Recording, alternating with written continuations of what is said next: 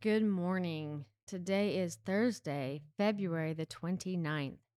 It's leap day, guys. So I guess it's our bonus day this year. I'm Susan Kent, and this is your wake up call. Let's begin by bringing our voices together with our prayer of consecration.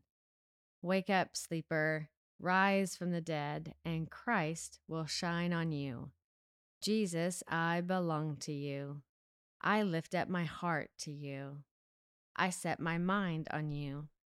I fix my eyes on you. I offer my body to you as a living sacrifice. Jesus, we belong to you. Praying in the name of the Father, and the Son, and the Holy Spirit. Amen. Today's entry is entitled Recovering Perfectionist, or maybe it's entitled Susan's Life. I don't know. Hopefully, I'm not the only one out there. Hear now the word of the Lord from Judges chapter 6, verses 12 through 14. When the angel of the Lord appeared to Gideon, he said, "The Lord is with you, mighty warrior." Pardon me, my Lord, Gideon replied. But if the Lord is with us, why has all this happened to us? Where are all his wonders that our ancestors told us about when they said, "Did not the Lord bring us up out of Egypt?" But now the Lord has abandoned us and given us into the hand of Midian.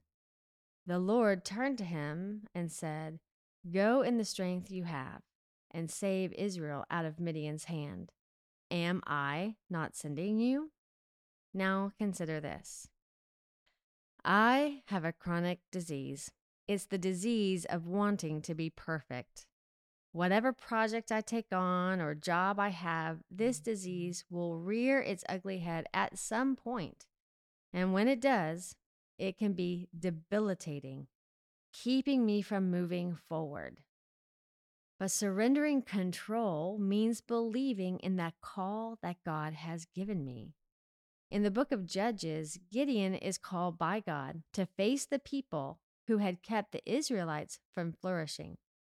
The Midianites had crushed their crops, had bullied them into a place of fear. Gideon had two questions. Why were they suffering?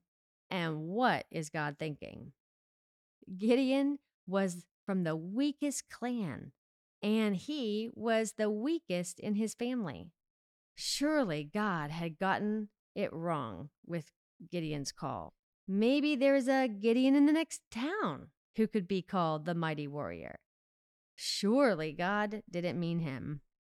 Remember that the purpose of the burnt offering was to express the total surrender of their obedience to the Lord, to not hold anything back. The Israelites had not been devoted to the one true God. They had worshipped other idols and had disobeyed the Lord's commandments. Yet, in the face of their disobedience, God was still willing to save them from their suffering, and the Lord would ask Gideon to fully surrender himself. Did you hear the words, "Am I not sending you?"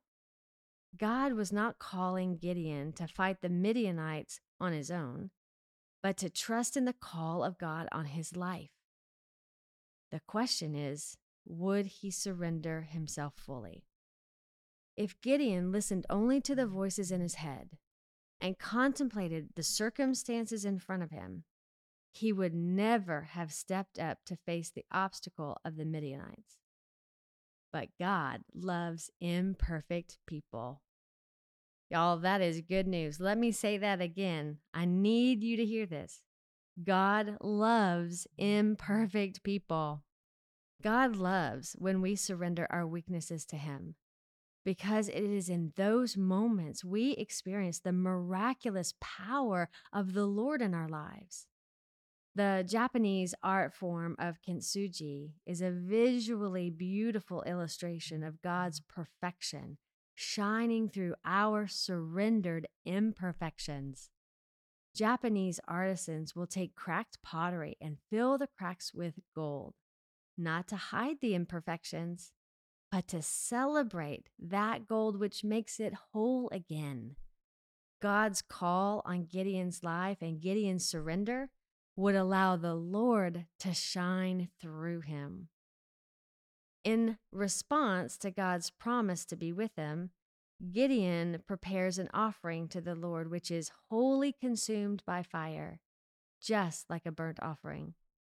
In this encounter, he experiences the power of God through a supernatural peace, and he names the altar. He names it "The Lord is Peace."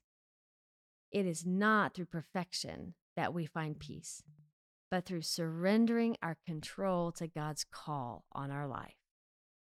The prayer.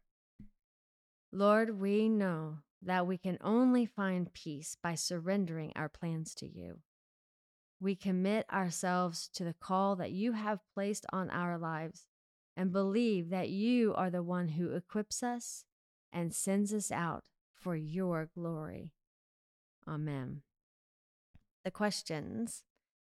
When have you struggled with God's calling on your life? And what has held you back from fully living into that call? How is Gideon's story an encouragement to lay down control?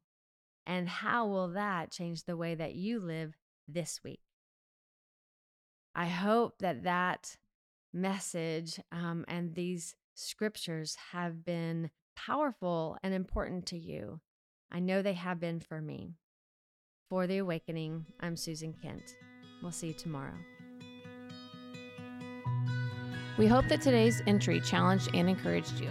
And thanks for listening to The Wake Up Call, powered by Seedbed. Be sure to share this with a friend, leave us a rating, and subscribe wherever you prefer to listen to podcasts. Find out more and join the movement by visiting our website at seedbed.com/wakeupcall.